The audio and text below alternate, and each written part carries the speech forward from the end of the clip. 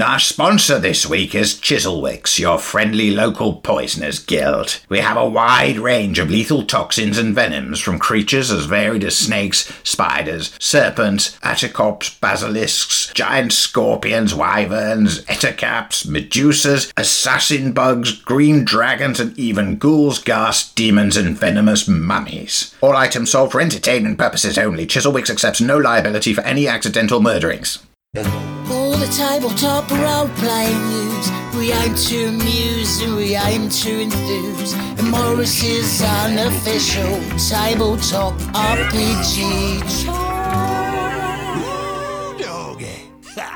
Hello, and welcome to Morris's unofficial tabletop RPG talk. I, as always, am Russ, aka Morris, or Morris, aka Russ. And with me this week, somewhat unusually, because Peter is away in the deepest parts of Peru, apparently on a hunt for the ultimate marmalade sandwich, and standing in for him is a friend of the show, Shane Stacks. Hello, Shane. Hey, Russ, what's going on? A.K.A. Morris, hello, and hello. So you're not alone, Shane? I am not alone.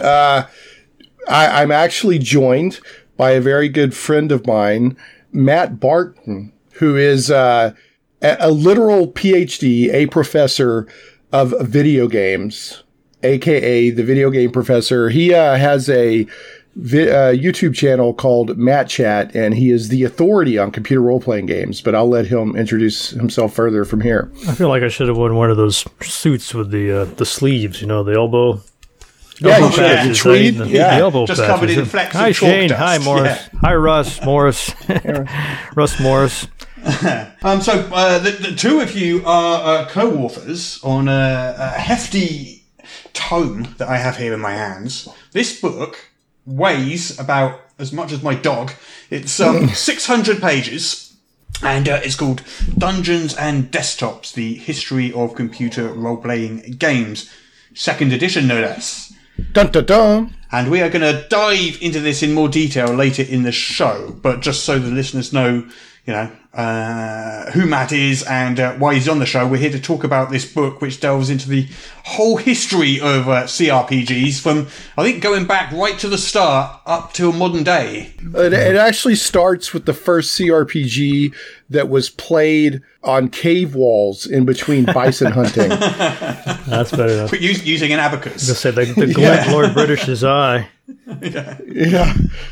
But before we do that, shall we jump into the week's RPG news? Well, if I'm standing in for Peter, I would say go on then. Or do we have to? Must we? Yeah, do we have to? Well, I did. So I know the cover story is that he's in Peru, but is he recovering okay from what happened? Did you not hear what happened to Peter? No. What did happen to Peter? The paragliding accident. Oh. Was that the one where he was trying to paraglide without an actual glider? Exactly. He was trying to beat the world record from the, you know, those people that jump out of things from orbit. Right. He was trying to beat the world record. So he decided to jump out of the International Space Station. Without a glide. Well, he's still whirling around up there. We're still waiting for his entry. Yeah. It's either going to be in the South China Sea or he's going to get speared up top the Eiffel Tower. We're not sure yet. One of those two things, yeah. One of those two. I think it's Jet Set Willie, not just Willie. Right. Yeah, right. So the last I talked to him, he was super excited because he had found some theory on the internet that you could paraglide without actually the right equipment. So he was going to test that. Mm-hmm. We'll find out in 2 weeks' time what happened. He didn't hear that on this show, I hope. No, because all of the news and talk here is nothing but the best and most refined of news and information. Right, let's do some news. Let's do some actual news. Let's do that. Let's do some real news. Real news! Have either of you two guys heard of the World of Farland? No, but it makes me think of... I'm thinking no. It makes me think of a CRPG called Sword of Fargoal, but no, I'm not familiar with it. So this has been a D&D setting that's been online for, I think, about 20 years now. and it's gone through. It's a third-party one, and it's gone through various different iterations of D&D. And I wouldn't be surprised if it existed offline through previous iterations. But I first came across it during the 3rd edition years. Then there was a 4th edition version. Then there was a 5th edition version, it's a dark D&D setting, and it's ruled by these evil lords that are based on the 7 deadly sins. So the atmosphere is, if you think like Lord of the Rings, but if they'd lost. Oh, it's okay. Kind of, yeah, so it's kind of like that. They've got a new hardcover supplement called Realms Under Shadow. And this embraces some Asian, African, and Indian mythology and cultures to add to the world of Fireland. Nice. I'm not familiar. So this is, I'm guessing it's not a Kickstarter because it's not part of our favorite game in all the world. So is it already out? Is it coming? It has released. 235 page. Yeah, he released it on DriveThruRPG, and I think it's on Amazon as well. 235 page, full colour. It's got 14 new races. It's got 15 new archetypes. It's tons and tons and tons of stuff in there. All with all with sort of Asian and African and Indian themes. That's really interesting. I'm noticing more and more material coming out that is not only trying to get away from the standard medieval high fantasy of what I would call Tolkien-esque, but also trying to kind of explore other traditions of fantasy and horror or other settings. Kind of rolling the Ozark Mountains of Arkansas. Yeah, the Ozark Mountains. of high Arkansas. This looks fantastic, by the way. Just looking at it now. Yeah, some great cover art on the book. I love the art. That cover's gorgeous, isn't it? Yeah, let me. What was it? It was Farland. What was the full name of it again? Farland. Realms Under Shadow, Exotic Southern Lands. To get down to Dixie. All right, very nice. Yeah. So is this Russ? Have you brought this up as something that you just think is interesting, or do you think that you would want to own this, or use it? I think I'll probably buy it. Yeah. It does look nice. I had a copy of this setting back in the 3rd edition days. I haven't had a 4th edition or 5th edition copy of it, so it might be time for me to update. Anyway, you mentioned Wendy's. Why don't you tell us why you mentioned Wendy's? I'm sure everyone listening to this podcast already knows why you mentioned Wendy's, but just in case there's one guy out there that does not know why you mentioned Wendy's, why, Shane, did you mention Wendy's? Oh, well, actually, believe it or not, our tabletop newbie, Matt, mentioned it first. Oh, but, I do apologize. Yeah, Wendy's. One of my esoteric knowledge of and fast food-related role-playing games. Tabletop, which that. is... That's an area of expertise you never expected. It's the fast food tabletop role-playing game. Yeah, it's just really cool, man. But do y'all have Wendy's in the UK? Okay. Or if there is one, I haven't seen one. Okay, I remember, when I was there, of course, you had McDonald's and all that. But so for those that may not know, Wendy's is a fast food chain, mainly in the States. I'm assuming it's other places, but it's ubiquitous here.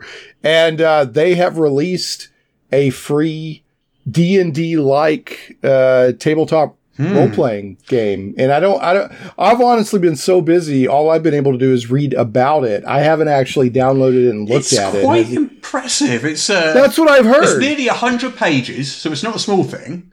It's in PDF. If you go to New York Comic Con, you can get a hard copy as well, because they've launched it there. Feast of Legends. Yes. Feast of Legends. Yeah. All right. You have to fight McDonald's. This thing is its own RPG. 75% of the book is an adventure, and then about 25% of the book is the rules with which to run that adventure. But basically, it's a standalone, it's its own system, brand new system, D&D-esque, but it's this brand new system. And it's made by Wendy's. So I'm curious. Now I've heard the same thing, that it's surprisingly good. Given that it's like Wendy's put it out.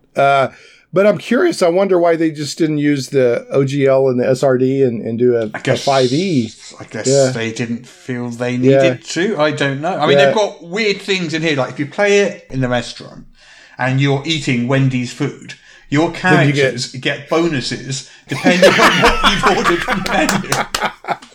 I love it. So there's a few gimmicks like that in there, and the whole thing is, it's kind of silly. It's kind of Wendy's themed, but it's beautiful at the same time. It's absolutely beautiful. It works. It's a full-fledged, well presented, good artwork, good layout. It's it's the full thing.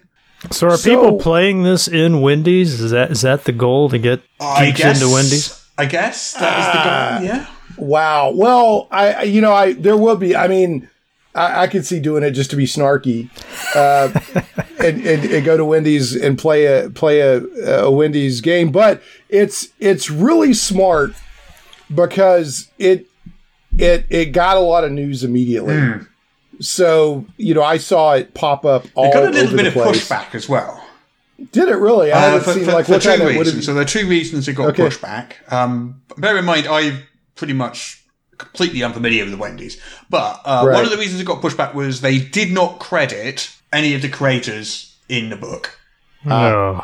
When you think about it, it is an ad, really. It's a big 97-page ad. Yeah. And you don't tend to credit creators on ads, but it's a good point. You should credit the creators. And some people had to dig to find out it was designed by a man called Matt Keck, Tony Marin, and others. Oh. What was it? I've been watching a lot of found footage movies lately. So was this RPG like it was discovered in somebody's home by the authorities and nobody's actually seen the designers? They just had to dig up who they were. Well, apparently the official line is it was written by Wendy, which I assume is the mascot of the restaurant. I don't know. Yeah. Okay. So Dave Thomas, Dave Thomas was the guy who created Wendy's, and he named the franchise, and the logo of Wendy's is after his daughter Wendy. Right. Okay. So that's always been kind of the thing. So yeah, they may be trying to make her kind of a mascot more.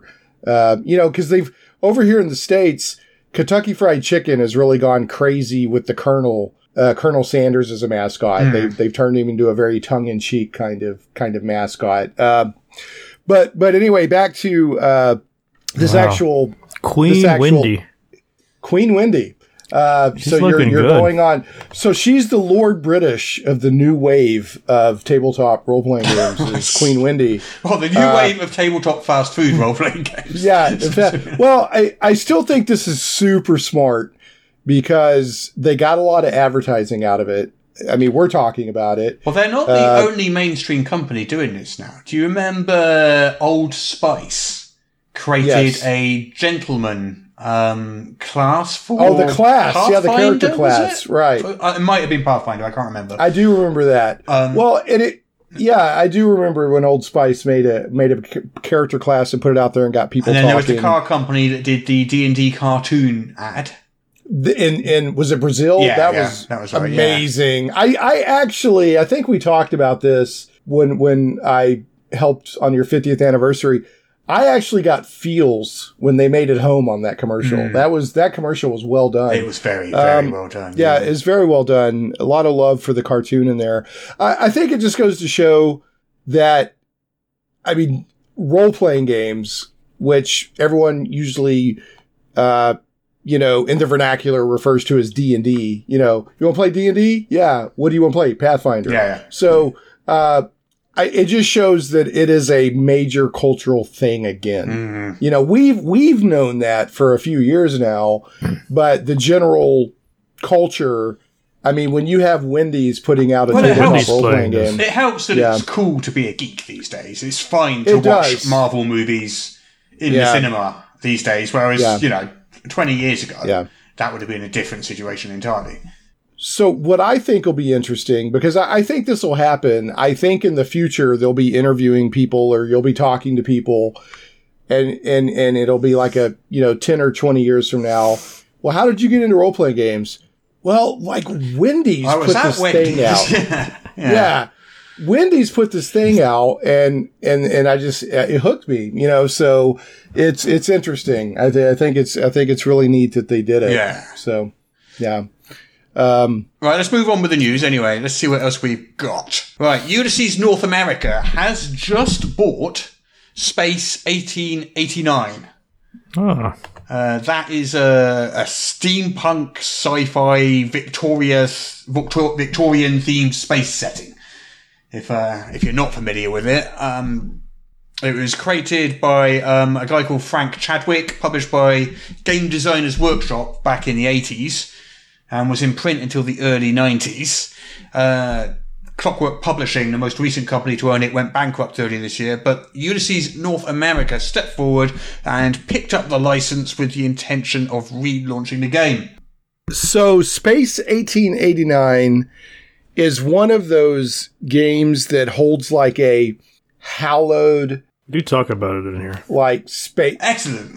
Yeah, I think there's a computer. It was either influenced or 1990s RPG called Space 1889 by Paragon. Yeah, for a computer RPG. This book has everything, folks. But Space 1889 is actually one of those games that holds this like special place in my memory, even though I never played it. No, me neither. Because I would go to this this hobby shop, like back in the day. If you wanted to get anything that wasn't like D&D or Star Frontiers or something that you would find at a bookstore, like TSR, you had to go to hobby shops or specialty stores. And I used to go to this hobby shop, and it would have all these crazy RPGs and RPG supplements. And I remember seeing Space 1889. And I was like, wow, that looks so crazy. And it just captured my imagination as to what that could be. So even though I've never actually played it, I remember clear as a bell that game from, way back in the 80s. Mm-hmm. And it comes up every now and then. So how many editions has it had now? Do we know what this one is? That is not a thing that I know. Only one or two, I think. I don't think it said a lot. Okay. Because I just remember because it wasn't in print for long. It was only in print for like 3 years. Really? Yeah. Yeah. It just seems so crazy, especially when my young brain had only been feasting on D&D and Villains and Vigilantes. And then I saw that and I was like, what is that? So very vivid memory. In the year 1870, American inventor Thomas Edison paved the way to the stars. That's a pretty cool conceit, really. Yeah, basically. It's like Spelljammer without the mind flayers. Yeah, I guess. Victorian era science fiction. Yeah. There was a Doctor Who episode about 2 or 3 years ago which had Victorians on Mars. And this is a news item that we could talk about as well if you want to. So I think I've got something here. TTTTRPG. Yeah, that's it. Yeah. Wow, that's a lot of T's. Oh, there we go. Yeah, it's on GitHub. What the heck am I looking at here? Okay, yeah, okay. What is this then, Shane? Explain yourself, this sir. Is a user named P. Martinoli on GitHub has added to GitHub this PDF that is very intricate, and it shows the timeline of tabletop RPGs. Right. So, you know how like you see these family trees or these very scholarly where they're trying to reconstruct family histories or the history of empires or something like that. Genealogies. This is his attempt, and it's very, very intricate at a timeline of tabletop RPGs, and it's as really Russ often have to zoom in on that thing. Yeah, you got to zoom in on this thing. It goes back to 1860, I see. Yeah, that's probably the Little Wars or whatever that H.G. Wells wrote, some sort of Kriegspiel. Yeah, some sort of tabletop wargaming. But yeah, it's and as Russ likes to say a lot, he'll make a joke out of the fact that you're trying to visually describe something on an audio podcast. But, I recommend we put this in the show notes and let people check it out for themselves. I'm just checking to see if my game is on there. I can't see it. Well, if it's not, then it's incomplete and completely invalid. Yeah. This should probably be interactive somehow to make this easier to... what's that? Yeah. Prezi would be good for this. Can I search this? Is it possible? Well, it's in PDF, I downloaded it in PDF. No, I don't believe my game is on that. Well, then they're obviously No, not live. What's old is new has not been included. Well, this entire thing is invalid. But yeah, I mean, you look through here, he's including individual modules, that may have impacted things like he's including editions of role-playing games. He's including role-playing games. So I had one other news item here very briefly, and it kind of combines the worlds of tabletop and computer role-playing game. And Russ, I know you were personally interested in this game, Solasta, Crown of the Magister, which is the 5th edition. It's an adaptation implementation of the 5e game system, not the D&D IP, but the SRD. So upset that I can't play the free demo they've got on Steam because I have a Mac. Well, it's good. I have heard it's good. Heard it's good. Not to rub salt, but it's very good. And the campaign ended yesterday, and they raised €243,855 out of a goal of, I can't remember what their goal. Their goal was less. Their goal was €180,000. That's, to you or I, that's a lot of money. Full-on self-frame animation there. To make a video game, it doesn't sound that much. Well, the thing with this is I actually interviewed them. I've got two of the team came on my show 2 or 3 weeks ago, and I interviewed them. The game engine is pretty much already done before they ever started the Kickstarter. All of the money they raised was to add more content and classes and bells and whistles and polish to the game. Now, if they didn't already have the game engine done, then yes, that wouldn't be that much. So that's just shy of $270,000 US dollars. But what's interesting about this is I have played the demo, and it's a very good implementation of 5e.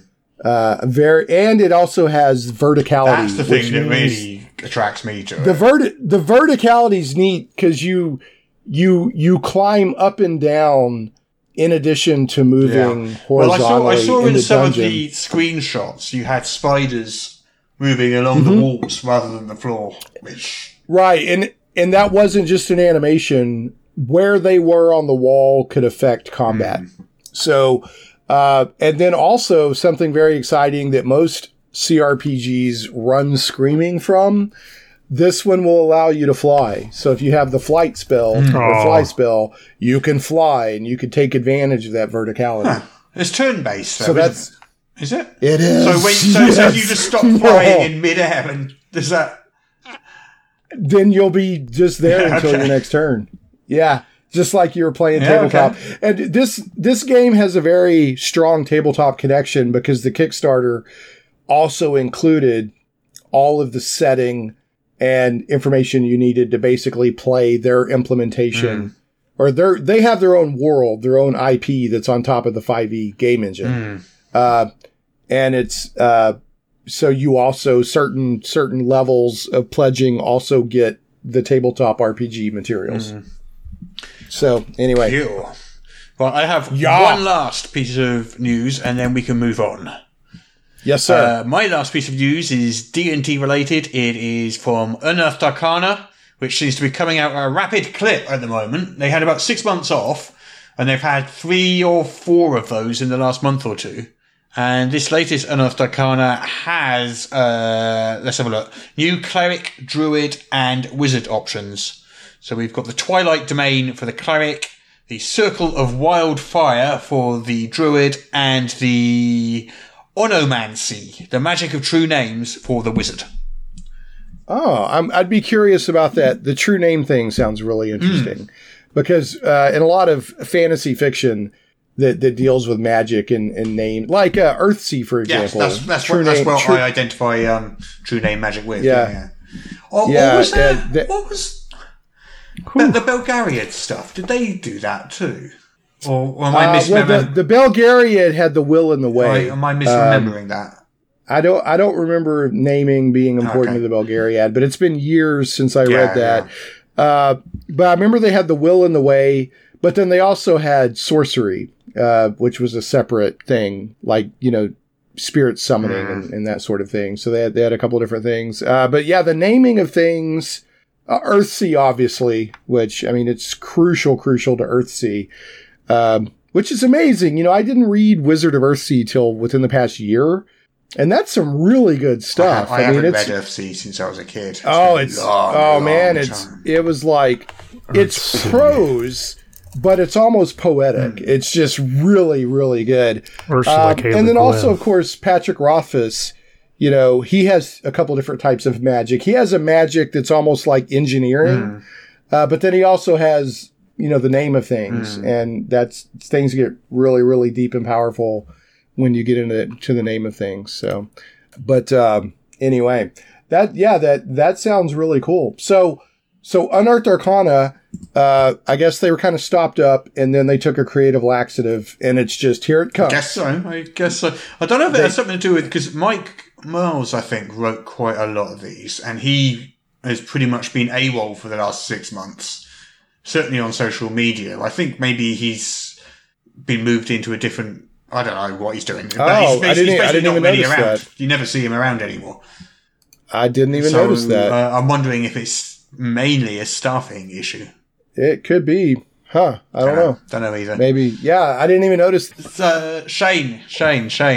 I have a question to ask you. Russ. Yes. Do you know what time it is? It's time to play our favorite game. It's time to play the game. Our favorite game in all the world. Guess the Kickstarter from just the name. Well, I have to, since Peter's not here, I'll do it for him. All right, do I get to be the top hat? That joke just... Matt, you could be the race car. Our favourite game in all the world is the game where I read out the name of the Kickstarter and you have to guess what it is from just the name. We've got two of you. If you want to do two each, does that sound good? Are you familiar with the game at all, Matt, or is this a brand new experience for you? Brand new. You will either love it or hate it. One of those two things. Most likely the latter.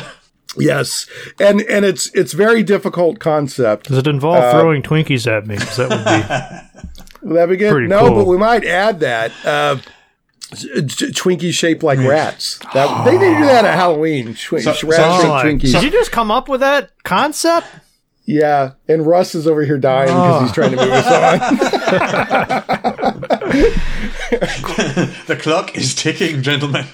Yeah. Yes. So our favourite game in the world, just quickly to tell you how it works, man. I read out the name of a Kickstarter, and you simply have to guess what that Kickstarter is just from the name. Let's have you start, shall we, Shane? Yeah, let's do it. All right, are you ready? Yes. What is Deviant the Renegades?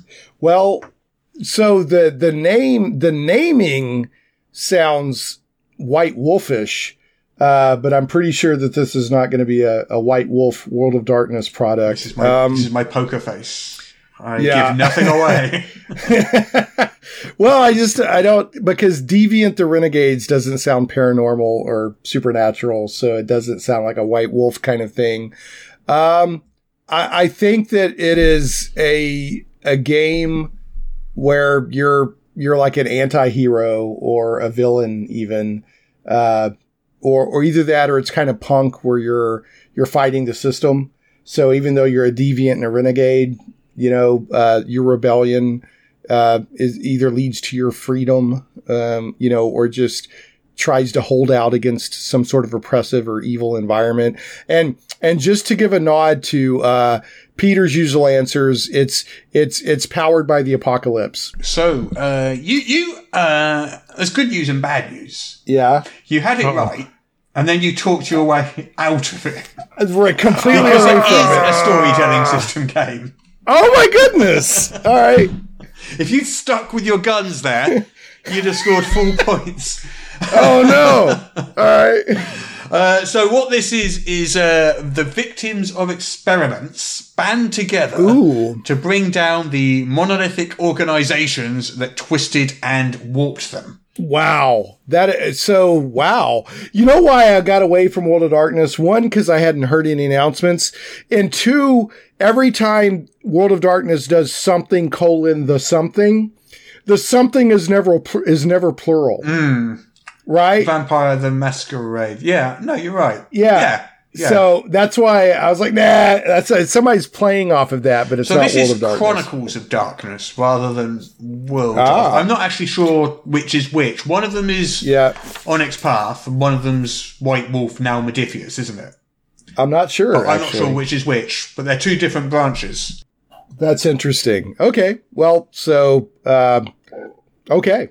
So I will give you 5 points out of 12 for that. Yay! All right, 5 out of 12. Okay, then. Right. So, next, it is Matt's turn. Okay. Uh-oh. All right, then. This is one word. You're going to have to get this from one word. What is God. capers? CAPERS. Capers. And, Sounds like a sleuthing game. And Matt, just to help, there's not a whole lot of food or restaurant-based RPGs out there. Whoa, capers. Yeah, it sounds like some sort of detective game. Maybe a Victorian. Not bad. Close. Or maybe a crime game. It's more. You want to take it? Yeah, it's more super spies rather than detectives. But I don't think you're not far off. Super spies. 1960s during the Cold War. Yeah. Capers. This is very cartoony super spies. We've got scientists crafting gadgets to help sexy super spies battle super villains with superpowers. So it's are there fembots? I was thinking either that or some kind guess, of gourmet chef game. I'm going to guess that there are Like a Gordon Ramsay game. Gordon Ramsay game. There's no capers. What's going to happen now is every celebrity chef is going to release their own RPG. Yeah, RPG. Yeah. Next thing you know, Guy Ferrari or whatever is going to have an RPG. So, all right. Okay. So I'm going to tell you the name of this one, but I'm not going to include this as part of the game because it's really obvious what it is. But I just love the name. Harold the Halfling's Herbology Handbook. Fantastic Flora. Oh my goodness! So is that for me? I know because this isn't part of the game. I just it's in the list, but right, it's too easy to guess for the game. That is a great name for a source book. Yeah, I love it. Yeah, I have a feeling that one might do really well in Colorado and California right now. With the capers. So what score did Matt get? Let's handicap Matt because he's not used to this. Yeah, I'm going to give him +1 points because it's his first time. So I'm going to give him, instead of 50 out of 100, I'm going to give him 51 out of 100. Very good. So he's way ahead of you at the moment. He's got 51 and you had 5. 5. Because you're catching up to do. See how this works, Matt? Yeah. If it's any comfort, one time Peter scored -1 million points, so you're way ahead on that front. Well, I thought you had to adjust that because if it was -1 million, a black hole was going to open something like that. Yeah, I think you had to adjust it down by 1. I get to roll twice. Yeah, you get advantage. All right, the next one is for you, Shane. Okay. Plunderlings. Do you want me to spell it? No, I'm assuming it's plunder with lings added on top of it. That is correct. So I'm getting either a pirate vibe or young adventurers in a fantasy RPG vibe. So I'm going to go with young adventurers in a fantasy RPG vibe. So it's a fantasy RPG for kids. Something aimed at younger kids, and they are actually the Plunderlings. That's the name for the adventurers in that. We are the Plunderlings. Yeah, and I'm going to say that since it's for kids, that it's somehow going to be D6 based and rules light, and that is my answer. Right. I have to make a confession here. This one is a little bit of a cheat because it's not actually an RPG. It's just kind of related. Okay. It's a source book. It's a source book or Not something. Even that. I was going to say, you just threw a name out there and you just created it. It's actually an action figure. Oh, okay. Which, to be fair, you were never going to get that, especially when you were told at the start of the game that they were all RPGs. So, The point isn't to actually get right answers. The point is for the chaos these of it action all. figures, they basically look exact. You know, like the Paizo Pathfinder goblins. Yes. You know, with the big wide grins and Right. teeth and stuff. Right, So they look right. exactly like that, but they're not licensed or related to Pathfinder in any way. So they're kind of adjacent, Pathfinder adjacent, I guess. Yeah. So these are pirate They're perfect goblin action figures. by Lone Coconut. That's the name of the company. They're about 4 inches they tall, look a little bit- 25 points of articulation, and they've got 12 different figures. Yeah. I like that. They're like a mashup of Ninja Turtles and the Gremlins. Yeah. They do. But I do like that. I think they're named well because, you know, I immediately thought of both pirates and some sort of fantasy RPG thing. So Yeah, I it's was kind with of you, a Shane, on that one. yeah, it's kind of a mash of that. You've got little goblins that are like pirates. So I think that's pretty great. Yeah. Yeah. No, that wasn't entirely fair, was it? But still. Well, it's okay. But It doesn't still. have to be fair. doesn't As have to long be as fair. it makes for good podcasts, Exactly. it doesn't have to be fair. Something. Yeah. Okay. And they got 10 days to go as of today. Right, final one. And who's in the lead at the moment? I think, Matt, you're still in the I lead. don't even know what points I got For that one, well, because it wasn't fair, I will give you a C minus. Okay. So I have 5 points plus C Plus minus. a C minus. Okay then, Matt, the last one. Final game is simply called Red. Alright, this is Word Scouts, but the word is spelled WYRD, and it's all one word. Word Scouts. So, like, weird. Weird, yeah. Is that how you say that? Weird. Yeah, I think that's a way of spelling Word. weird. Oh, okay. Like Weird an old Scouts, English then, way or sorry. something. Weird. Wordy, it's weirdy. Scouts. Yeah, Weird Scouts. Scouts. Weird Scouts. What is weird? It's like a Celtic thing, right? Or I guess. I think it's just old English. does it go back to Kind like of. Beowulf and old Yeah, I think so. Anglo-Saxon? These days, I think it's kind of used just to. Anyway, I'm not going to help you. It's on you, buddy. I don't know what to make of that one. The Weird Scouts Guide to the Zombie Weird Apocalypse. I'll put it this way: all you have to do is not score negative 46 points, and you'll win. It's kind of hard to tell if So that's just something. guess It could be that it's something RPG modern or something related. set in like a traditional fantasy setting. I mean, this All you have to do this is one guess that it's RPG This one is related. RPG related. This one isn't. This one isn't Yeah. a cheat. That's not an action figure. It's not an action figure. Weird Scouts. I'm coming up with, I guess, characters that are based on the old. I guess I'll go maybe old Celtic mythology. Yeah, not bad. I mean, this is Fey mythology, which is pretty much the same thing, I guess. Is it? Well, yeah. I mean, Faye is pretty old. So, So this is. It was originally called Scouts of the Weirdwood Forest. Then halfway through the campaign, they changed it to Weird Scouts. And it's a tabletop RPG about magical scouts in an enchanted wood. Are we talking about Boy Scouts? No, I think like scouts as no, in... they're like little. I'm looking at the page. It's like it is they're like kinda little that. adventurers. It's like the Scouts. No, it's like you know like what Rangers, I guessed a couple. Rangers, isn't it? Like Rangers, yeah, like scouts. Cub Yeah. Scouts and brownies and stuff. Yeah, well, it says it's a storytelling adventure game about modern magical kids who spend their weekends exploring an enchanted woodland realm filled with danger, myth, and fairy tales. Oh, I'm wrong. They are scouts because they have like the little. She's even got the little badge sash. Yeah, thing. as you say, yeah, they are like scouts. Okay. They're like because they get the merit badges and stuff. Yeah, The you're merit right. badges. That's what I was Yeah. trying to remember. Oh, yes, it does mention merit badges. Yeah. Yeah. This is Yeah, an so- awesome Well, in that concept. case, I'm afraid I've got some bad news for you, Shane, because Matt has nailed it. And he's just Beginner's scored luck. 1,000 points, which means he's got Beginner's 1,051 luck. Do I get a merit points. badge? Yeah, Do I get beginner's a merit luck. badge? Yeah, you get a merit badge. And a merit thank badge, yeah. 1,051 So what- points and a merit badge. What's funny is this is similar. Whatever I just guessed a while ago, because it says it's a rules light storytelling adventure game. It's obviously aimed at younger players. So, anyway. I wonder if this is connected to the official Scouts. I don't think it No, is. I don't think so. No. It would have, I mean, It would have they'd some probably kind of tout logo that on there or immediately. something Yeah. saying it's- And the reason it's called Weird Scouts is because you explore the weird wood, which they says literally means the weird wood. So, Right, anyway, that is the end of our favourite game in all the world. Matt is the winner, and we have more things to do. yay, Matt. Congratulations.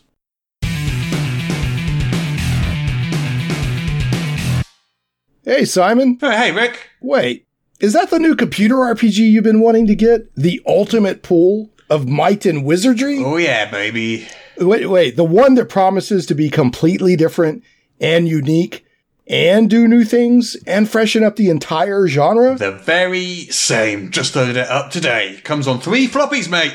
Good thing my folks got me that second disk drive for Christmas. Told you that was going to end up being a necessity. Wow. Loving this game. Best experience ever. I'm ready to buy the sequel if they make one, and just look at those graphics. I think there's at least 4 colours in the mix. Wow. Wait, is that? Yep, 6 characters in my adventuring party. You get to create them all yourself. Name my fighter Conan and my wizard Raistlin, naturally. And Super Fingers is... my thief, obviously. Oh, obviously, yeah. Oh, nice. It's got Larry Easley art on the box cover. Barbarian chick, I love it. Man, she's really skewering that rat, isn't she? Look at all those rats. Yeah, I wish I had that as a poster. There's a cloth map of the mysterious realms and a little metal sword in the box. Nice. And look, every spell from the pen and paper version is in the game. They've got individual animations even. Man, this game is amazing. I gotta get it. Yep, I'm starting over to play it again as soon as I'm finished. Hold on, got a random encounter starting. Kobolds. Nice. Get those little dog dudes. I keep telling you, they're actually lizard people. Yeah. Ooh. Man, I love the animations in the monster portrait. Yeah, this game sets the new standard in computerized dungeon crawls, like gold in a box. Huh. So how long have you been playing in this dungeon? Pretty much the whole game so far, other than getting to town and being sent here by the mayor to prove ourselves. Ooh, right. So, how many rats have you killed by now? Now you mention it, none. What? Yeah, I fought spiders, kobolds, skeletons, some goblins, and an orc, even a slime, but no rats. I thought this game was supposed to be amazing. Well, I mean, look at the list of features on the back of the box. It's the Ferrari of computer RPGs, mate. Look, check this out. Exploring these corridors is smooth. Plus, there's an auto mapper, and it adds stuff for the newest pen and paper edition. I mean, that's all well and good, but where are the rats? Even the cover shows rats. I haven't seen one yet. That's false advertising is what that is. I do enjoy annihilating rats, especially in cellars. Who doesn't? It's practically the reason we play these games. You know, I'd really like to have to put my cleric's mace to good use on one of those cheese-eating plague bags by now. What a ripoff. A good, satisfying rat smashing is where it's at, when you come down to it. You see those beady little eyes and those teeth, and it's like you just can't hold yourself back from unleashing the carnage. Everything else is just kind of supporting material. Yeah, the dungeon's just, the atmosphere. Like a nice restaurant. What we're really here for is to beat the brains out of rats with a club. Right. And I haven't seen a rat in this sorry excuse for a game yet. This game is terrible. I can't believe they even shipped it in this state. Total rubbish. I'm getting my money back. They should be ashamed for even selling it to you in the first place. In fact, I'm loading up a proper game with proper rats in proper cellars. Now you're talking. Psh, Ferrari of computer RPGs, and not even a single solitary plague-infested rodent under the hood. Deleted. Let's never speak of it again. RatQuest 5, Cellars of the Ratlord, coming right up.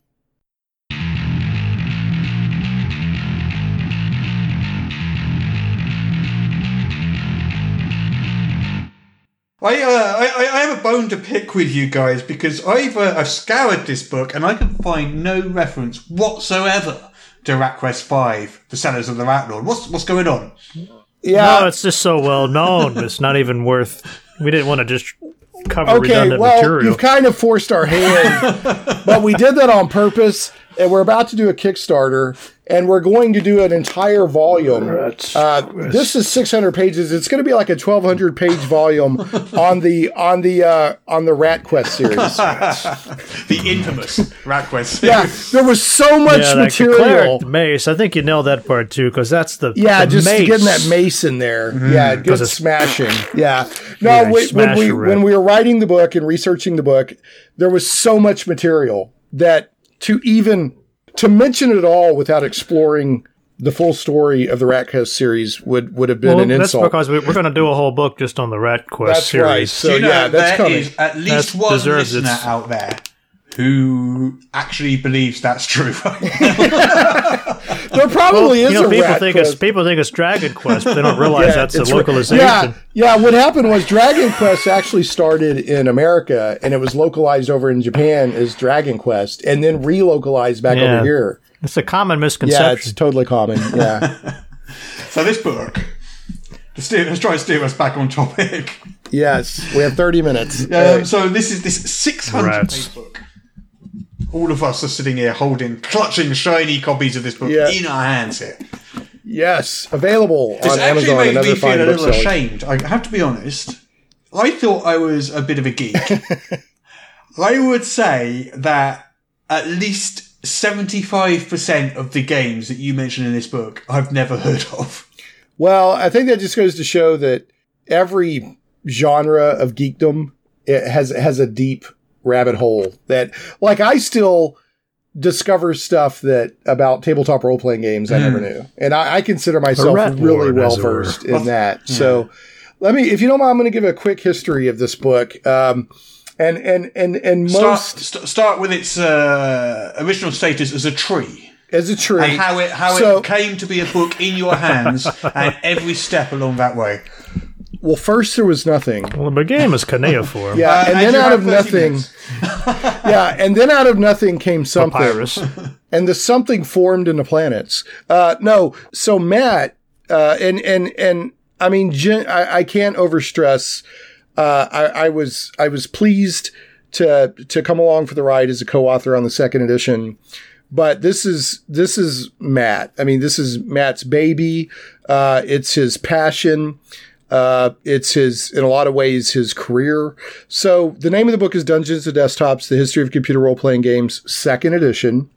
The first, Which we wanted to call it Advanced Dungeons and we Desktops, did by the way. talk to the publisher about calling it Advanced Dungeons and And Desktops. why didn't you? At first the publisher said yes, and then they reversed because I think that they didn't want to confuse people on that it was the second edition of another book. So, but yeah, at first that was going to be the name of it. So, but anyway, so the first edition of the book came out a little over 10 years ago. Matt wrote it. And that is, Matt is literally, there's a big picture of a rat in there. That is a rat. Matt, I can Matt confirm that is a rat. is literally a professor who teaches, English, rhetoric, and video games. So he's literally a video game professor at a university in Minnesota. Whoa. St. Paul, Minnesota. I don't want to get any rivalry going there. Wars have been fought over Yeah, this. fought over less. And so he wrote the first edition of the book about 10 years ago. And he also has anybody that's interested in game development, computer RPGs, that sort of thing. He has a channel on YouTube called Matt Chat. Oh, yeah. And it's one of the most popular types of channels for what he does. I mean, it's that's how I met Matt. Was millions upon millions millions of people- of rats have been slaughtered they for your have viewing pleasure. with glee, and a lot of times Matt will interview the developers. I mean, everybody from Richard Garriott, Lord British himself, down Brian to Fargo. Brian Fargo, some of the big names, Chris Avallone. Chris Avallone wrote Neil Halford. Yeah, Neil Halford. Yeah, Chris Avallone actually wrote the introduction for this book. Chris Avallone is the person who wrote Planescape Torment, which is one of the most highly regarded. He also wrote Knights of the Old Republic 2 and several other games, several other well-known games. He's super highly regarded in the computer role-playing game industry. So he wrote this about 10 years, the first edition about 10 years ago. It was extremely popular. Everybody that's into computer role-playing games, the way that we're into tabletop role-playing games, pretty much owns a copy of the book. And it's engaging but scholarly at the same time. And then a couple of years ago, or about a year or two ago, Matt and I were talking about doing a second edition. Because the first edition had some revisions that it needed. Plus, we wanted to do color screenshots because the first edition, Matt was never happy with the quality of the screenshots, and they were all black and white, and some of them were kind of hard to see. And then also, in between Matt Wright, he actually ended the first edition 10 years ago on a somewhat negative note, where he's like, well, we're done. The time of computer role-playing games is pretty much over. And then we had the Kickstarter renaissance, and it's almost a second golden age in some ways. I'm not saying that the games we're getting, are equaling the original golden age, but we're getting some darn good computer role-playing games in the past several years, and we're getting a lot of them. So, and so there's like 200 pages of extra content in this book. There's revisions. There's all color screenshots. If you're into computer role-playing games or even the history of computer games at all, this is a fantastic book. So I've got a question. How would you define a computer role-playing game? What qualities does a computer game have to be considered a computer role-playing game? I'm going to let Matt answer most of that, but I'll just say that every time that question comes up, it's like a sphere of annihilation, and we all disappear into a black hole of debate. But the reason I asked because I was trying to think what was my first one, and then I thought, is that game actually one? Because I immediately thought, do you remember those text adventure? Well, of course you do. Those text adventure games, and there was The Hobbit, and you had to go north, get key, use key on door, that sort of stuff. That I would have said was my first, but I don't know if that does that. Zork and Colossal Cave come up a lot. Does that qualify as a computer role playing game? Not to me, it doesn't. I don't believe so either. There has to be some sort of leveling up, some sort of progression. For me, a computer role playing game simulates as close as possible a tabletop role playing game when you don't have your friends around. So it has to have, it has to have a character with stats. Is that? I think the tabletop is a pretty good analogy here because I've played D&D before where there's nobody ever rolls a die the whole session, right? It's just strictly role playing, and that to me is kind of like those Zork games. Which I don't even. Would you guys consider that to be? This is might be a controversial question, but if nobody ever rolls a die, is that role playing? It is. It's about ROLE playing, not ROLL playing. So is that like a little departure, a little break, a little? Yeah, but I mean, in order to be a role playing game, there are some role playing games that don't involve dice. Right, you've got to have some sort of. But do you consider those true role playing games? I am not. You are not going to get me to sit here on this podcast and. I'd say that's kind of the same thing we're talking about here. Yeah, they're really role playing games, but they're not the type of role playing games that I think of as a role playing game. Yeah, if I say I'm going to come up with a tabletop role playing game, there's not going to be any dice, there's not going to be any levels, there's not going to be any classes. At some point you're like, well, you're not even talking about a role playing game. One of my favourite role playing games is Dread, which is a horror role playing game, and the entire resolution mechanic of that is a Jenga tower. So what happens is there's no dice, you have no stats for your character or anything, you just describe your character, you answer some questions about your character, and that's it. And every time you do something where, the outcome of it might be in doubt, the way you determine whether or not it happens, whether or not it works, is you take a block out of the Jenga tower. And obviously as the game progresses, that gets more and more tense. And because it's a horror role-playing game, that feeds directly into that tension. And it's absolutely perfect. But there's no dice, there's no stats, and I still consider that a role-playing game. Yeah, I mean, that's as long as there's some sort of mechanic, some sort of underlying game. That's a random factor. Yeah, as long as there's a game engine, then it's a role-playing game. But if it's just, let's sit around the table and storytell with no mechanic or underlying game system at all, then that's not a role-playing game. That's role-playing, but it's not a game, I suppose. Right, yeah, exactly, right, yeah. Well, yeah, the terminology's fuzzy. Yeah. I mean, we need better terms for all this stuff. But I mean, for me, if there's no way to level up or develop a skill. It's not really. That to me is another issue. Character advancement is a Well, we could So call it's not it enough just to have random stuff. I mean, you have to have some kind of way to level up and develop a character. right, and that's that same debate we're having now about tabletop role playing games is a big debate in the computer role playing game industry or among game players, like what's a role playing game and what isn't. And Matt does spend some time at the beginning of the book establishing, for the purposes of this book, this is a role playing game. But there's actually, every passion, every fandom has those hot button issues that can really lead to a debate. And see, also you have the difference between Western CRPGs and Eastern CRPGs, Japanese CRPGs, which are quite different in a lot of ways. And in this book, Dungeons & Desktop's Complete History of Computer Role-Playing Games, 2nd edition, does go into the Japanese Eastern role-playing games a little bit, but it's mainly from a Western perspective. I think my experience of those starts and ends with Final Fantasy VII. Right, which is one of the, that's one of the most highly regarded, Japanese role-playing games. In fact, it's being redone. It's getting a remake. Oh, yeah, I heard that. Remastered. Yeah. So, but for the purposes of like the book, like every genre of game or whatever has outliers, on either end that technically they're still a computer role-playing game, but they're experimental or they're doing things quite differently. Same thing with tabletop role-playing games. Some of your Kickstarters over the past few podcast episodes have been like Break Kickstarter. Yeah. So you've had these weird concepts in tabletop role-playing games. But for the most part, we're talking about games that have either an adventurer or a party of adventurers, and you're adventuring around, you're killing stuff, you're getting loot, and you're leveling up, getting more powerful, and some of them have amazing stories, some of them don't. I found the definition in the book. All right, let's hit it. Yeah, let's hit it. The official definition. Yeah. Okay, so this is on 7. Looks like Shane was full. So in this book, what primarily distinguishes CRPGs from other genres is their statistical-based role-playing systems. CRPG designers rely on statistical calculation rather than physical manipulation for the bulk of their gameplay mechanics. In other words, they are more about statistical reasoning than facility with a mouse, joystick, or game controller. And then we add after that the players control a character or a small group rather than an army. Yeah.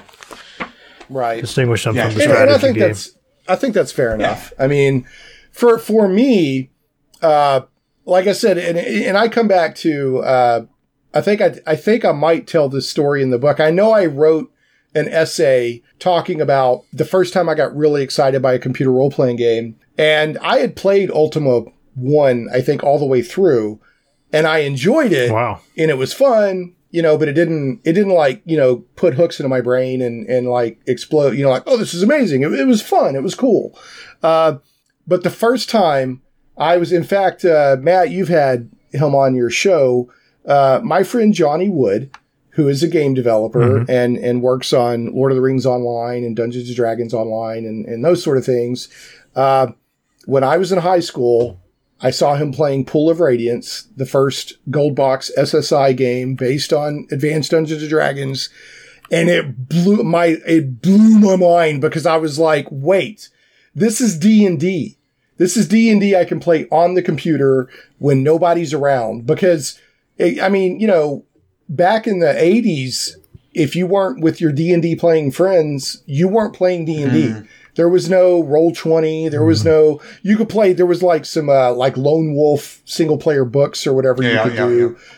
But there wasn't, you couldn't really get that experience. And Pool of Radiance blew me away. I'm like, I can play D&D. Yeah, I remember it when I'm by myself. Perfect for somebody like me, just a kid growing up in the country with nobody to play D&D with. Yeah, and you didn't even have any tabletop role-playing gaming background, and you got sucked into computer role-playing games. So that was when you were growing up, the expression of tabletop role-playing games of D&D that you played was all on the computer. That was your reference. Yeah, exactly. Yeah, and for a lot of people, see, for me, I grew up equally. Like, I had tabletop role-playing games, and I had computer role-playing games, and they were equal Well, I was probably more of a tabletop role-playing game guy, but I loved them both. Yeah, and I think it says something for those gold box games, how close they were.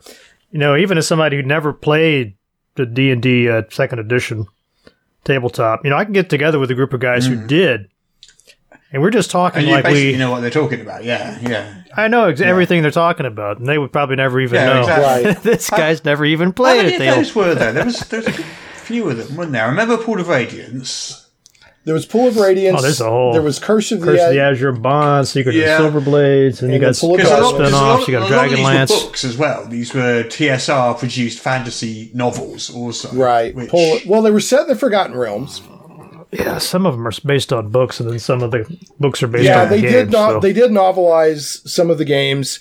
There's because I know the majority of the listeners are tabletop role-playing gamers. There's an era of computer role-playing games that's sort of considered a golden age.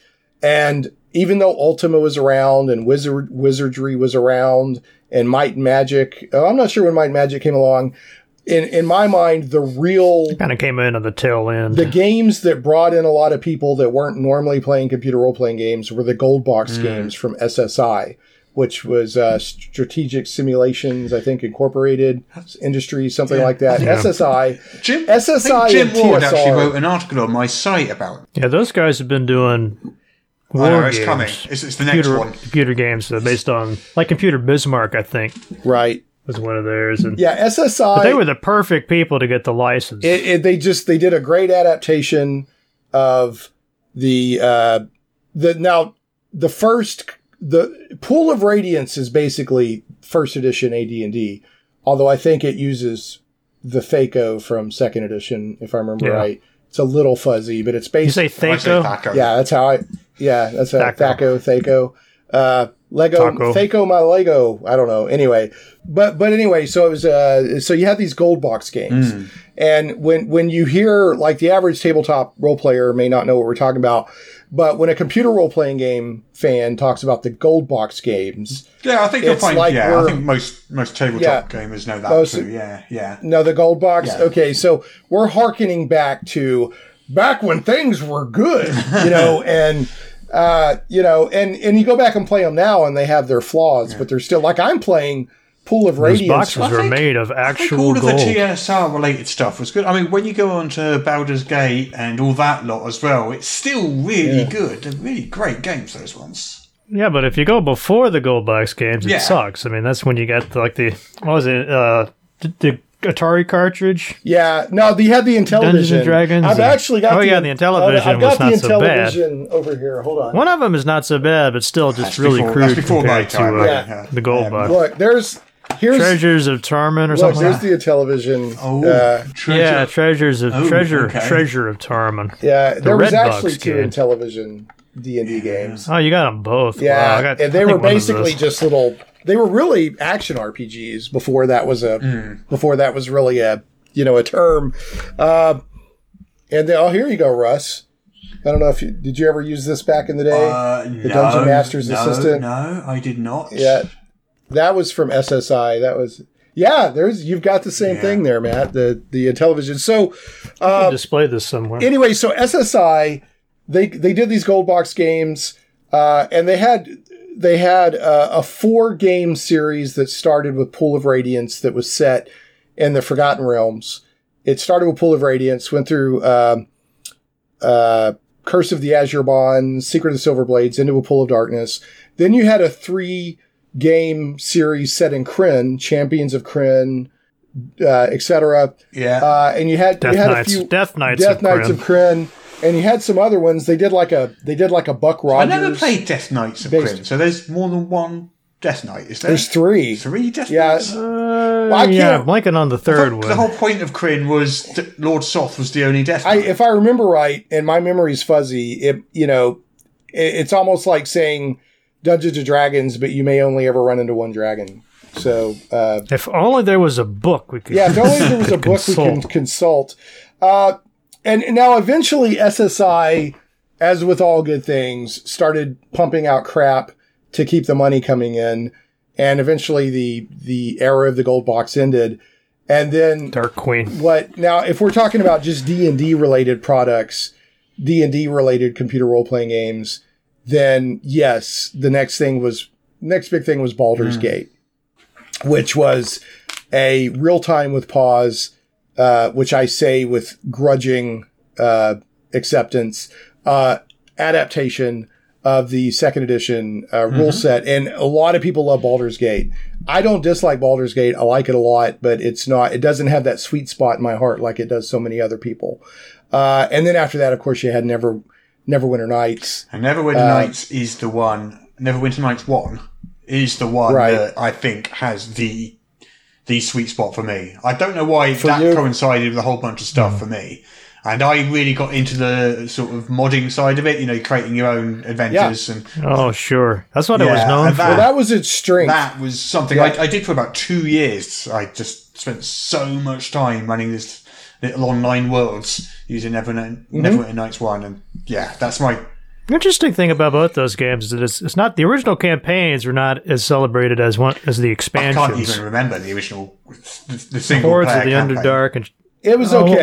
I remember. I might playing be getting confused. Mask of the Betrayer, I think, for Neverwinter Nights 2. That was Hordes of the Underdark for number 1. Yeah, Neverwinter Nights 2, Mask of the Betrayer by George Zietz is considered, one of the best role-playing experiences out there. Now, interestingly, if we're talking about gold box games in D&D, and with the time that we have, really, we could just talk about just the D&D related. Yeah, don't forget, we got to talk a little bit about the black box games, too. Yeah, so one thing I'll mention, though, and then I'll turn it over to Matt for the black box games, is AOL actually had a multiplayer implementation of the gold box game engine called Neverwinter Nights. And you could play a multiplayer version of Pool of Radiance, basically, that game engine. And I think it costs like 50 cents an hour or something. Wow. And like people were spending a lot of money playing this game on AOL. And so when BioWare made their multiplayer instance version, they called it Neverwinter Nights. And, it's not a coincidence that, that was what it was called on AOL, the multiplayer thing. All right, Matt, take us away on the black box games. Go on then. Tell me about the black box games. Oh, so much to cover, yeah. But Eye of the Beholder was the first of these black box games, and they were by, oh, come on, what's the name? Westwood. And that's where you got the first person perspective, the first person dungeon crawler. Which actually, I remember that one actually. Yeah. They basically took there's an older game called Dungeon Master, which I don't know how they got away with that name. That was FTL back in I guess it must have been sometime in the late 80s. Yeah. And this was more or less that with the D&D license wrapping. But very successful first. I think there's maybe 3 or 4. And then they did one that was basically a roguelike, so it would just generate the dungeons for you. I had a Bard's Tale or Bard's Gate. Yeah, the Bard's Tale. Oh, Bard's Tale. That's one of the big. That's another the gold. That's one of the big. Games. That is a big franchise. That's a huge franchise. I'm stretching back into the dim recesses of my memory. Yeah, that was one of the really successful. Right. There it is, Bard's Tale. Yeah, that was got the album cover. That was one of the really successful non-D&D related computer role-playing game franchises in the 80s. I would say that your biggies are, of course, you've got all the Forgotten Realms games, gold box stuff. You have Wizardry, Ultima. Ultima's always been big. When did Might and Magic really get rolling, Matt? It came out, I want to say, like late 80s. I mean, it was, every time I look it up, I'm always surprised. I thought it was earlier. But he was tapping in. Like the Apple II was definitely nearing the end of its cycle. That's another thing that's interesting about computer role-playing games that's different from tabletop role-playing games is a lot of times the franchises that people love or that they were exposed to 86, so mid-80s, or that they were exposed to at all is completely dependent on what computer they or their friends had.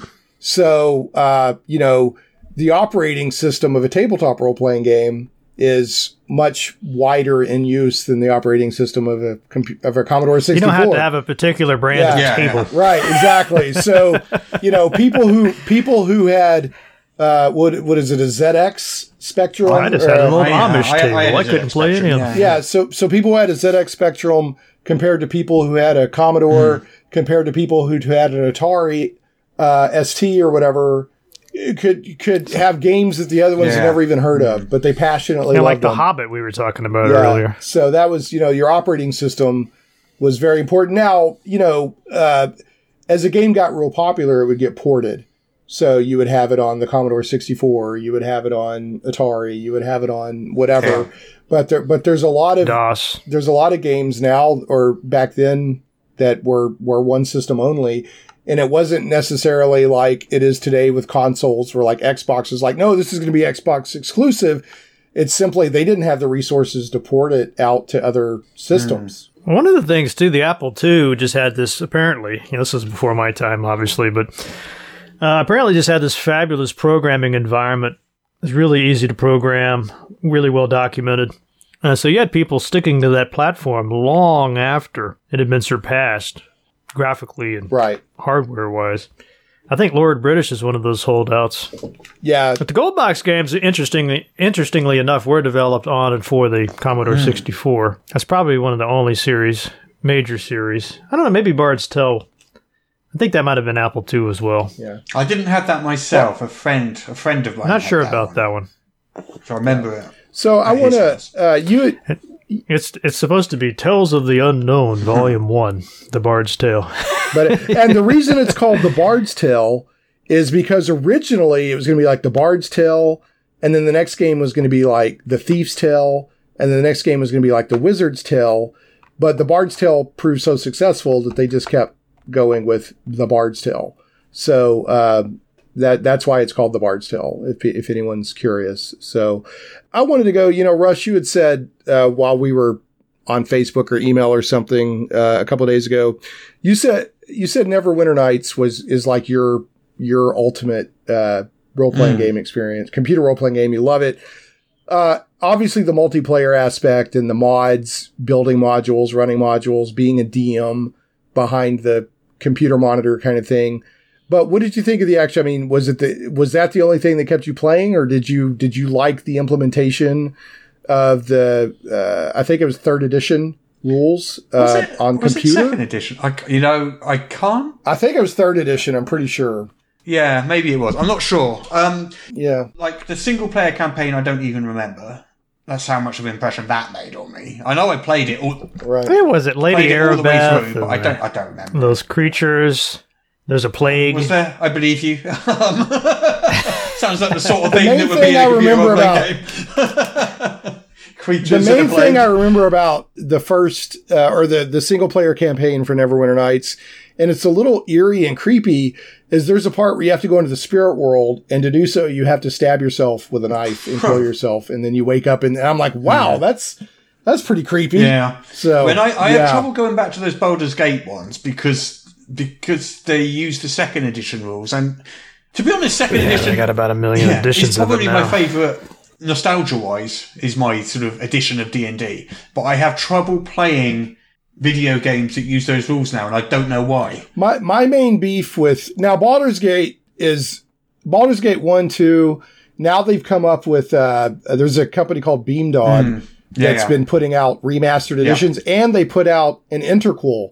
So they put out Sage of Dragonspear and Siege. I always get that one mixed up. And it tells the story in between Baldur's Gate 1 and Baldur's Gate 2. And now I had a lot of controversy with that. Yeah, though. and now Baldur's Gate 3 is coming, where everybody turns into mind flayers, evidently. And that's Larian Studios doing that one. Yeah, it should probably be pretty amazing. Yeah. And I'm curious. If anybody can do it, it's probably Larian. It looks good. I think we haven't seen any gameplay footage of that yet, have we? It's just... no, it's just... I've been around long enough now that I don't get sold on a game on a cinematic, but I'm like, it's neat. It's a good advertising thing. But the thing with, like, me personally, I like a computer role-playing game that adapts as faithfully as possible. If it's going to, say, be based on D&D, I want you to implement as faithfully as possible the tabletop role-playing game rule set, which is one of the reasons I'm very impressed with what I'm seeing with Solasta Crown of the Magister. It really feels like 5e. Baldur's Gate, which I don't know, I'm in the minority here because Baldur's Gate is one of the most beloved computer RPGs out there, period. People love it. But it made some compromises, and it does a real time with pause combat system instead of a turn-based strategic combat system. And that always bugs me, because I don't feel like I'm playing true D&D when I get into real time with pause. See, I prefer it though. Do you really? Yeah. Okay. I find it more immersive. Well, you might have. Did you ever play Diablo? I have not. Because that's the one that really set off the whole action RPG. Well, I don't. Yeah. I mean, I don't like it. I don't like it to be too frenetic and too twitchy. I like. When you have a turn-based system, there's a orderliness to it, isn't there? There's a. Do you know what I mean? It's right, and that appeals to me. Like, I like to take my time. Yeah. And like, where am I putting my fireball? Okay, who am I enlarging? Yeah, okay, where am I? And you don't get that with real time with pause. And a lot of times I'm like, why is he going over there? Yeah, you can really, if you compare the latest Dragon Age game to a Divinity Original Sin 2. Right. Yeah. And, same kind of thing. And speaking of, I did want to point out is something I was going to mention anyway. If people want a good behind the scenes, I want to run like a game like Neverwinter Nights Dungeon Master mode, Divinity Original Sin 2 is evidently very, very good. In fact, I can't remember the main guy behind Larian. He went to Wizards of the Coast. Is it Sven? Yes, Vinka? I'm not sure, but he went to Wizards of the Coast and showed where he built out Lost Mine of Phandelver in, which is the starter set adventure, not the Essentials kit, but the starter set adventure for 5e. And he built it out in the GM mode in Divinity Original Sin 2, and Wizards of the Coast was super impressed with it, and they said, yeah, you have our blessing to put that out there. So if you're looking for that kind of rich behind-the-scenes experience that Neverwinter Nights did, people can check out Divinity Original Sin 2. That might be the one to go for then. Yeah. I've never played it, but I'm going to now. I'm going to try it. So, and man, I appreciate you having us on. This is a huge subject. Yeah, thank you very much. The book is Dungeons and Desktops, The History of Computer Role-Playing Games, 2nd edition. You can get it on Amazon, on CRC Press, etc. I just wanted to run through sort of the chapter lists in here to give people an idea of what's in here. Chapter 1 is Introduction to Computer Role-Playing Games. Chapter 2 is Origins, and that goes all the way back to tabletop war games. You'd be shocked how much baseball simulation games play into the fact that we have tabletop. Oh, Stratomatics. Stratomatics, tabletop role-play war games, J.R.R. Tolkien, etc. The Dark Age is when games were basically being played on mainframes in universities and people were adapting Dungeons and Dragons. Yeah. Then we have the Bronze Age, which is... call it the Dork Ages. Yeah, the Dork Ages. And then you've got the Bronze Age, which is first CRPGs for personal computers. The Silver Age is when you get into like Ultima, Wizardry, Telengard, Sword of Fargol, etc. The birth of the Golden Age is where we get into Bard's Tale, more Ultima games, Might and Magic. That's what begins the Golden Age. And then a chapter all of its own is SSI, the Golden Age. Those are those gold box games and black box games. Then Origin had a Golden Age with the Ultima series, Wizardry. I mean, because these franchises keep going. Of course, Wasteland, which led to Fallout, is super important. We didn't even get into like non-D&D types game. Then we have some stuff on Japanese role-playing games. Then we get into chapter 11 is Dungeon Master and the Rise of Real-Time 3D. Chapter 12 is other games of the Golden Age. Chapter 13 is the epic fails, where things start going bad. Chapter 14 is the Platinum Age. And that's when we get into, Diablo and, Ultima Underworld, the Elder Scrolls. Chapter 16 is Fallout and Baldur's Gate. Chapter 17 is more Platinum Age stuff, Dungeon Keeper and Betrayal at Krondor, etc. Chapter 18 is Birth of the Modern Age. You get Vampire the Masquerade. Vampire the Masquerade Bloodlines is one of the most highly regarded role-playing games out there. Of course, Neverwinter Nights, my personal favorite role-playing game of all time, Knights of the Old Republic. That's a good one. Modern JRPG, Chapter 19, Modern JRPGs. Chapter 20, The Rise of the MMORPG. Chapter 21, the late modern age, where you get into Bethesda with Oblivion and Skyrim. More, then we get Mass Effect, Dragon Age, The Witcher. And then chapter 22, and in some ways, this is the most important chapter in the second edition, is we called it the Renaissance Kickstarted. There's a Kickstarter Renaissance in computer role-playing games. And chapter 23 is The Road Ever Ventures Forth, where we kind of take a sneak peek at the future of games that are coming and how the publishing is changing. You don't really need a publisher anymore. And then finally, Matt wrote a bestiary. Have you ever seen those like film guides, Russ, where it's like Leonard Maltin's Guide to Movies, and it's this big thick thing, and every movie only gets like one little paragraph with a quick rating?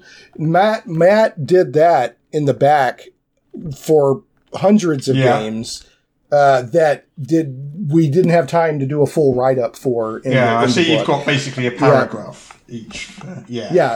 For each one. Yeah. And it's an amazing resource for people that are in the history of computers, history of role-playing games, history of computer role-playing games. So again, we appreciate the opportunity to talk about it. This is not a casual read. It's a big, thoroughly researched. It's an astonishing piece of work, to be honest. It's well, Matt deserves most of the credit. How long did it take you to write this book originally? Before Shane came and wrecked it. Which is what happened. Yeah, we did. One of the fun things Shane did, we added the sketches to the book. Yeah. Little mini sketches. Yeah, we added some humor. We've gotten a lot of comment. We didn't know how that was going to go over. Matt and I have like a little Abbott and Costello routine throughout the book where we're cracking jokes. And we didn't know how that was going to go over, if the publisher would even keep it. But it's been one of the most positively commented on things in the book, because it helps it keep from being just a dry, scholarly tone. Yeah, but to Russ, your question, I'd probably say at least a couple of years went into this. You can tell. Right, anyway. Well, thanks so much for that. One thing I did want to say, it's all color screenshots. There's like 200. So even, I see a lot of people just flip through the book and look at the screenshots for like an hour. So. Right, well, thank you both. That's all for this week's so much podcast. For coming on. All right. Yeah, thanks, Russ. We appreciate the opportunity, and I guess I'll see you next week. Shane, you'll be joining me again next week. All right, and best thoughts and wishes to Peter on a swift recovery. Well, I'll let you know if I hear anything about him. Bye. Thanks again. All right, then. Goodbye, guys.